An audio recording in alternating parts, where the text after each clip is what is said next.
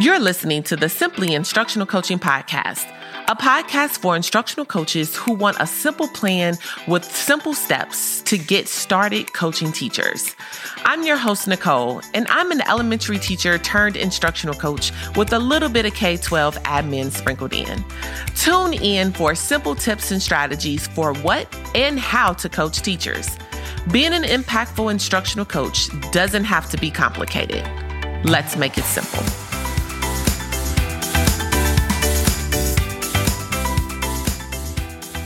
Hey, coaches. Welcome to the Simply Instructional Coaching Podcast. This is episode 4, and I am so excited to talk about creating meaningful professional learning experiences. So this comes really deep from me working with a lot of schools and me working with a lot of instructional coaches who have really just said their PLC time or their professional development time is not as engaging as they would like it to be. They've worked with teachers, talked with teachers. They want to make sure that those teachers become engaged in the learning. And so when I actually have went and observed different professional learning times, whether it's the professional development, the data dives, the walkthroughs, any of those types of things, I've definitely saw some times where we could make some changes and get things engaging.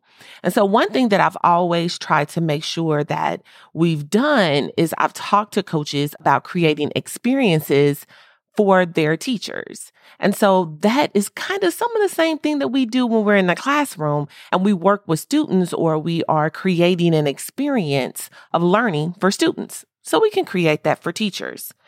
So in this podcast, I have a question for you. Normally, I don't ask questions, right? But I do want you to think about this. What is the worst professional learning experience that you've had? Whether it's PLC, a data dive, or meeting, think about what that experience encompassed. Think about what was wrong with it, why it was the worst one that you ever had. Think about that. And if you're not driving and you're actually listening to this, maybe at your desk or somewhere where you have a piece of paper and a pen or pencil, go ahead and write that down.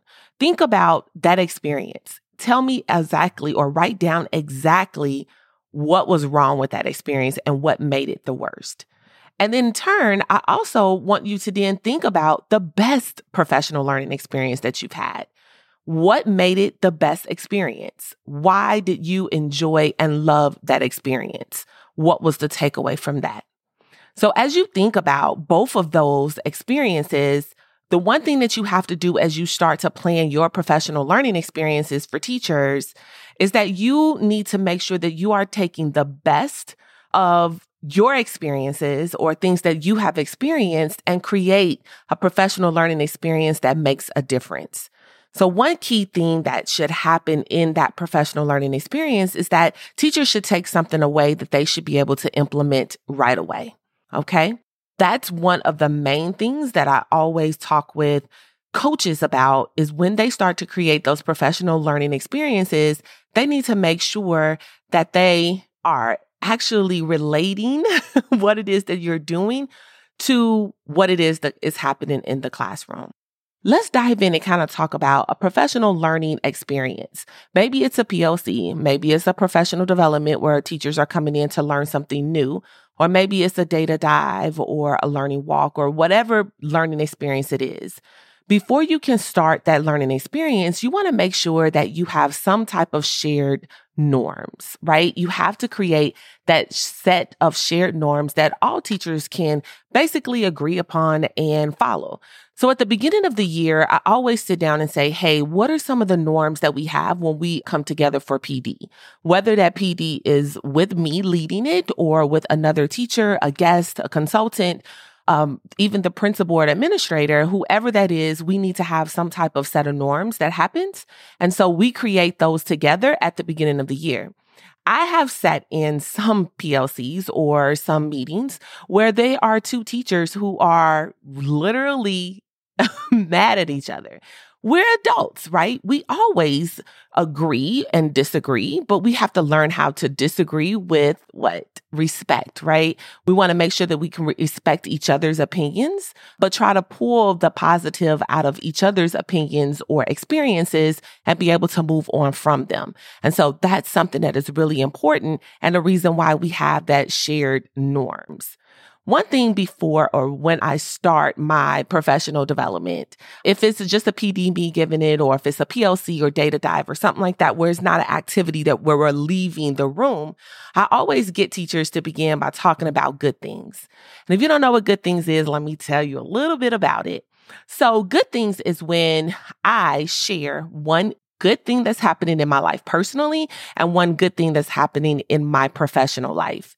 The reason that I always try to do this is because it shifts the mood and the spirit of the meeting. I had one time where there was a teacher that came into the PLC that we were hosting that day, and I had them to do good things. Well, she was really, really mad and really, really upset, and I could not understand what had happened. This meeting was at 8:05 a.m., y'all, like 8 o'clock in the morning. So I'm trying to figure out what could have possibly happened because school started at 8 o'clock. Teachers had to be at school at 7:40. So I'm trying to figure out what happened from 7:40 to 8:05 that this teacher was sincerely upset. Well, as we got to talk about the good things, I had to pull that good thing out of her for both professional and personal. When we got to personal, she went then on to explain that the dog had pooped inside of the house because she had asked her husband to take the dog out before she left for school. And he didn't. And so she had to take him out. And then she had to clean up the cage. And she was furious. When I tell you that she was furious and hot. And I was thinking to myself, OMG, many of our students come to this. You know, we always say, well, they don't know how to separate school from home. They come in really mad because of something that their mom said, something that their grandmother said, something that happened that morning.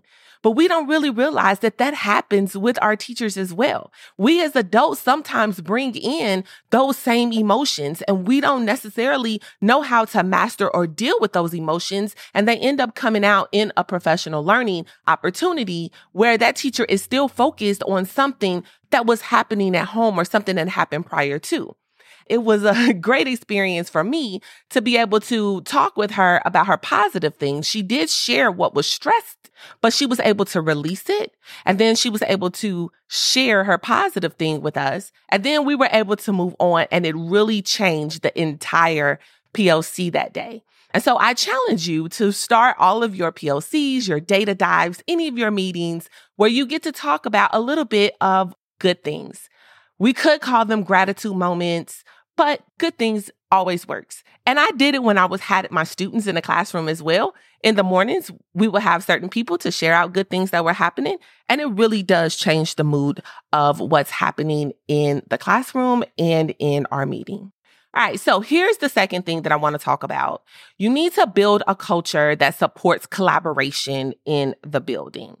When you are doing your professional learning opportunities, you want these opportunities to create a culture of coaching in the building where it allows teachers and staff to feel that they have some type of ownership in the decision-making, in the goal development, and in tracking and assessments. Like what it is that they do, they want to have some ownership in that. When you get teachers completely bought into whatever it is that they're doing, then they don't really complain. It's when you throw things at them and they don't truly understand what it is that they need to do, then that's when there's a little bit of friction and some type of pushback. I've also learned this with my students because I feel as though sometimes my teachers are my students, right? I try to create that opportunity for them inside of my PD. So I'm going to tell you about a thing that I do, and it's called small groups. I did small groups when I was an assistant principal, and I also did small groups when I was a dean of students, and I was the lead coordinator for the ELA department within my building.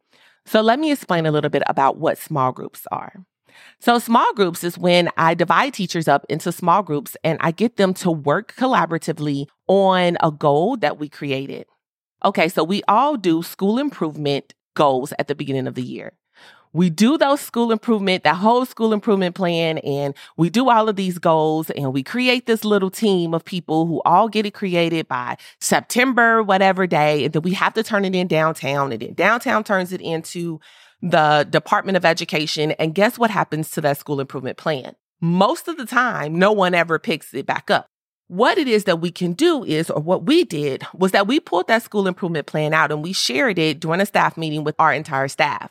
Teachers, support staff, everyone. Everyone got to see what our goals were for that year and what we were actually going to be working towards. And so when we looked at that, we then all decided these are our 2 or 3 big goals. Because normally there is a behavior goal, some type of diversity goal, some type of ELA, some type of math. Those are normally the goals. I mean, there are schools that probably have several different types of goals, but those are normally the normal goals that go across the board. Together as a school, we all got to decide which one we were going to really go hard on, right? Which one were we going to focus really on? And so when we decided that, just for instance, we decided on a math goal. So when we decided to do that math goal, then we looked at our curriculum, we looked at our instructional strategies, and what is it that we were going to implement across the board? That decision was done together with our teachers. So we were able to pull some of the best instructional strategies that teachers were already implementing. Some were implementing, some were not. We also made sure that these instructional strategies that we were going to focus on for the year were impactful strategies. So we wanted to make sure that these strategies were going to actually make some type of change. And so once we decided on what instructional strategies we were going to implement, we then created a rubric, a walkthrough rubric that aligned to the implementation of that strategy. And so what does it look like? What does it sound like? What does it feel like when you walk into that classroom when that teacher is implementing that instructional strategy? Because of that, we then were able to then talk about that rubric. After we created that rubric, I then was able to assign teachers small groups. I did not assign teachers with their friends. Good, sometimes it happens where it works. When I did it in the elementary schools, we did K1, 2, 3, 4, 5. When I worked in the high schools, we did it more so on creating small groups that cross-reference, like maybe ELA and social studies, math and science. And then we kind of pull together some of those specials or those groups of teachers that maybe only one teacher, if we only had like one band teacher, or if we only had one gym teacher, or so on, we pulled them into those groups as well. This was a whole school thing, not just this is an ELA thing, or, this is a math thing. But definitely we pulled in everyone into these small groups. Here's where it all happened. Every single quarter, teachers had to observe every person in their group. So if there was a team of 10, then you had to observe 9 additional teachers. And so during that particular 9 weeks, we gave 2 staff meetings to us being able to have conversations around what was happening in those classrooms, what was being seen in that, utilizing that rubric that we all created together. So teachers were having conversations with each other about what was happening in their classrooms in reference to this one specific goal. So everything was all related to how we could move the needle in this one goal. So that's where all of our conversations. In some of those conversations, things were coming up about where you taught it this way, I taught it that way, someone else taught it a different way.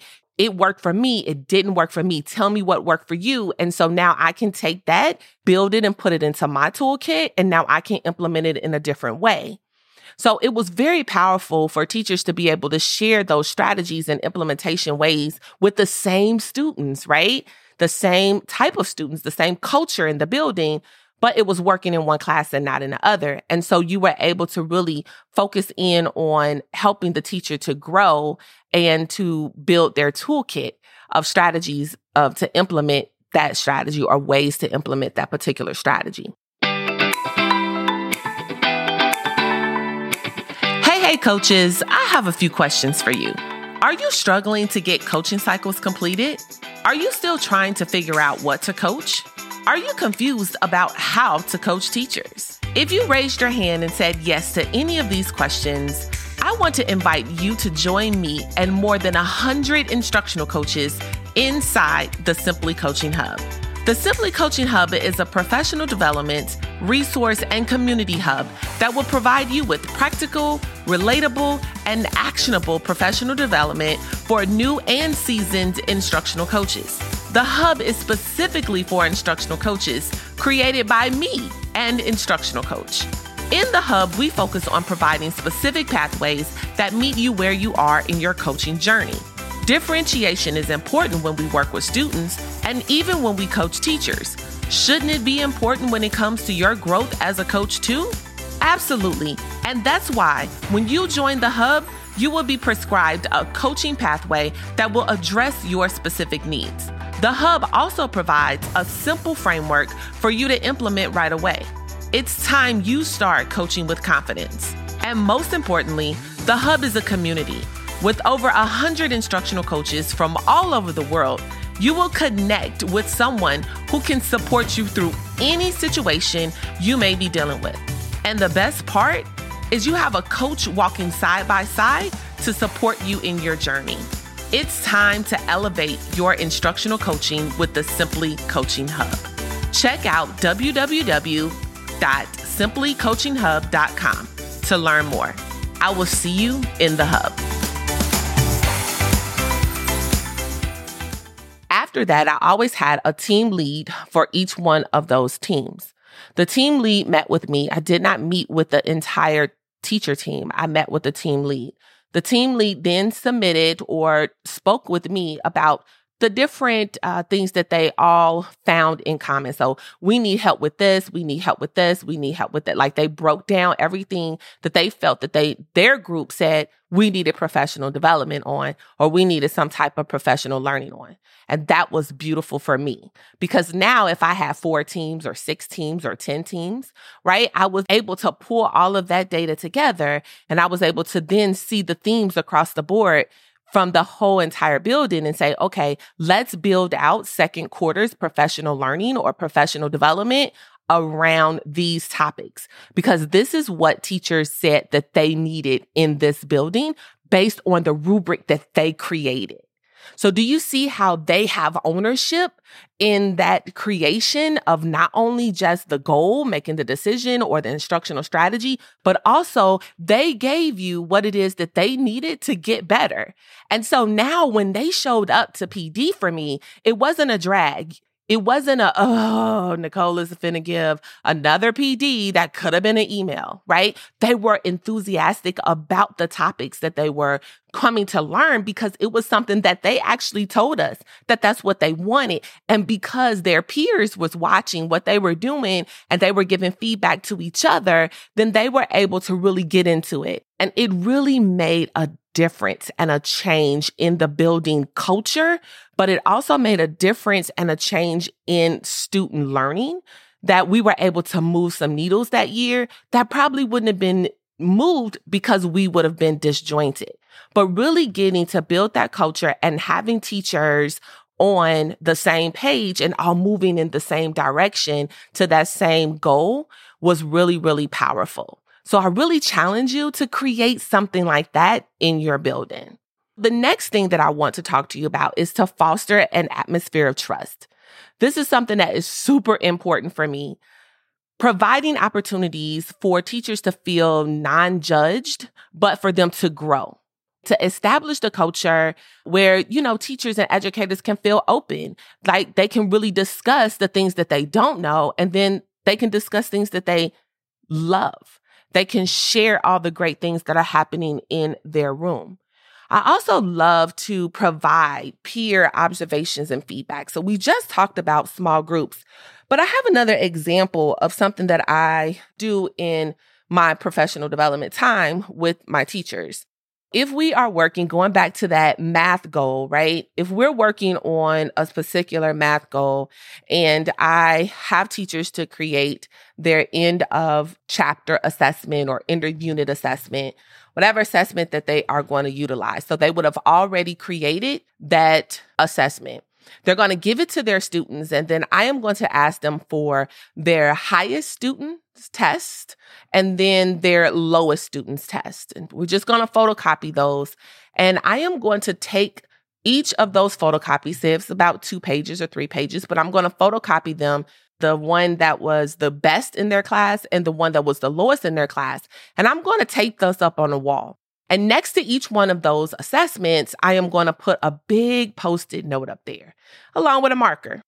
And so when teachers come in for the PD, the first thing that I am going to have them to do is to look at those assessments, and they are going to write ways in which they could grow this student. So how would they reteach it? How would they grow the student, or where they would take the students who has mastered the content? And then how would they reteach it based on the student who has not mastered the content? What does that look like for them?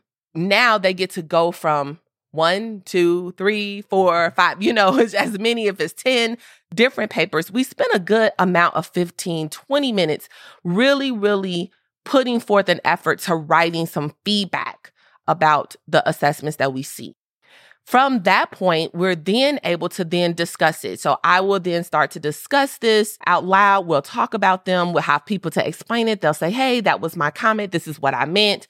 And kind of explain that. One, the teachers don't know who the students are because I've blocked out the names. And the teachers only know their own work. They don't know who came from what other teacher.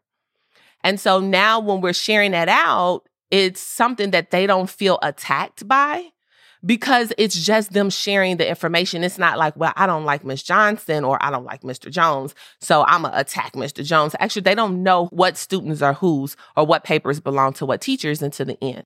So now that we have shared all of that out, we talk about next steps. So then teachers then start to identify and say, hey, those are my students. This is what I take from this session, and this is what I'm going to implement next. And so that's very powerful because they're now leaving that POC and they are directly implementing a strategy or something that they learned in that professional learning or professional development opportunity right then. And so now that's a way that we are giving peer feedback, right? We're giving peer observations. We're creating that culture. They can discuss the work. They can discuss why they taught it this way or what they didn't teach it that way or different things like that. Also, when that teacher leaves, it's super powerful because they have a ton of examples and thoughts and things that they can put in place right away within their building. All right, so the another thing I'm going to talk about is to provide some type of structure and guidance for your PD time. Sometimes we call it POCs or PD. It kind of just depends on what your building calls it. But I have 5 questions that I like to structure my time with teachers around. They're a little bit different from the 4, kind of on the same path though, but I kind of just created these a long, long time ago. I have no idea when I did this, but I'm going to share it with you because this is what I do when I come into a school. If I'm working with some instructional coaches, I'm going to say, hey, these are the 5 questions that you really need to ask teachers as you guys are discussing that work. So we want to always know where we are going. Where are we going? What is the goal? That is the repeat of that school improvement goal that we're all focused on. Where are we now? So now we're looking at what data we have currently and what that looks like and how far are we away from where we're supposed to be going. And then we need to identify how do we move learning forward? What strategies are we going to use? Remember, we talked about how we can adjust any of that. Like anything that has to be adjusted, then we utilize that. How do we move learning forward? What strategy am I going to use in the classroom? Do I need to talk to parents? How am I going to change the climate and culture of my room? If I go back to the Simple Core 4, we can look to see what areas each teacher is in or what pillar each teacher is in and how we can move them through those pillars. So what did we learn today in this professional learning opportunity? Just like when we go back, if I go back to the example of us with the big Post-it notes, the end question is, what did we learn today? And then everyone will kind of share out what they learned based on what they can implement. How do we move forward? Learning forward, that's that implementation piece. And then the final one is which students benefit and which students don't. There are so many times that we focus specifically on our bubble kids or we focus on our very low students. And a lot of times our higher students or our higher achieving students, they get caught in a mix. And this is not everyone, but I'm saying as a general thing of experiences that I've had. Most times when I have conversations with principals, coaches, teachers, we're always focused on those bubble kids right in the middle, and we're always focused on those low achieving students. So how do we move all of our students every 30, 40, 50, however many students that you have? How do you move all of those students forward? Which students benefit from this instructional strategies and which students don't? Will my special education students benefit from utilizing this instructional strategies? And if they will not, then what can I do for them? How can I adjust it so that they do benefit? So when we look at that question, we're looking at it holistically in so many different ways. So if I'm changing my classroom around, if I'm changing the logistics of my classroom, if I'm changing the seating chart of my classroom, which students benefit and which students don't? If I'm creating an assessment and I get that assessment back and I'm doing some reteaching and I'm doing some small groups, which students benefit and which students don't? So you want to always keep that in your mind. And then once you identify those students that are benefiting and then what students are not benefiting, how are you going to make the adjustment so that all students will benefit for that? And the last thing I think that we all should focus on is results, right? Because that's normally what we're happening. So those results can definitely be building that climate and culture in the building, setting teachers up for success, setting students up for success. And we could do all of that by really just identifying some instructional strategies or really analyzing our student achievement, looking at that data, making sure that we kind of see the types of assessments that we're giving, where we're looking at the different types of questions that we're giving.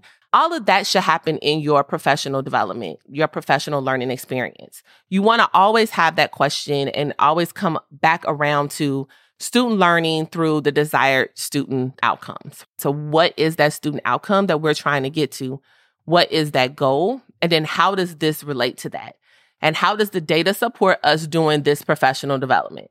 I always like to share that with teachers because I don't want them to think that they're just showing up at this PLC or they're just showing up at this PD and it's like, whatever. Why am I here? Well, let me explain to you why you're here. That is one focus that I always try to go back to as to what the data says specifically on that. So I hope in this mini professional development podcast that you really take some time to think about the professional learning experiences that you are providing with your teachers. Think about those worst experiences that you had and try to make the shift to those best experiences that you have. And I hope that you implement this and that you share this with others and that you make sure that you find me in the Simply Instructional Coaching group inside of Facebook or anywhere else. Email me at support@simplycoachingandteaching.com just so that I can see and learn and know your stories. You can also tag me on Instagram at simplycoachingandteaching_ or on Twitter. Tell me your stories. I want to hear about your stories on Twitter. You can tag me at Coach and Teach. I will see you guys in the next episode. Happy coaching, y'all. Thanks for listening to the Simply Instructional Coaching Podcast. If you've enjoyed this episode and you'd like to help support the podcast, please share it with other coaches and teacher leaders, post about it on social media, and leave a rating or review. To catch all the latest from me, you can follow me on Instagram at simplycoachingandteaching_ and on Twitter at Coach and Teach. Thanks again, and I'll see you in the next episode. Happy coaching.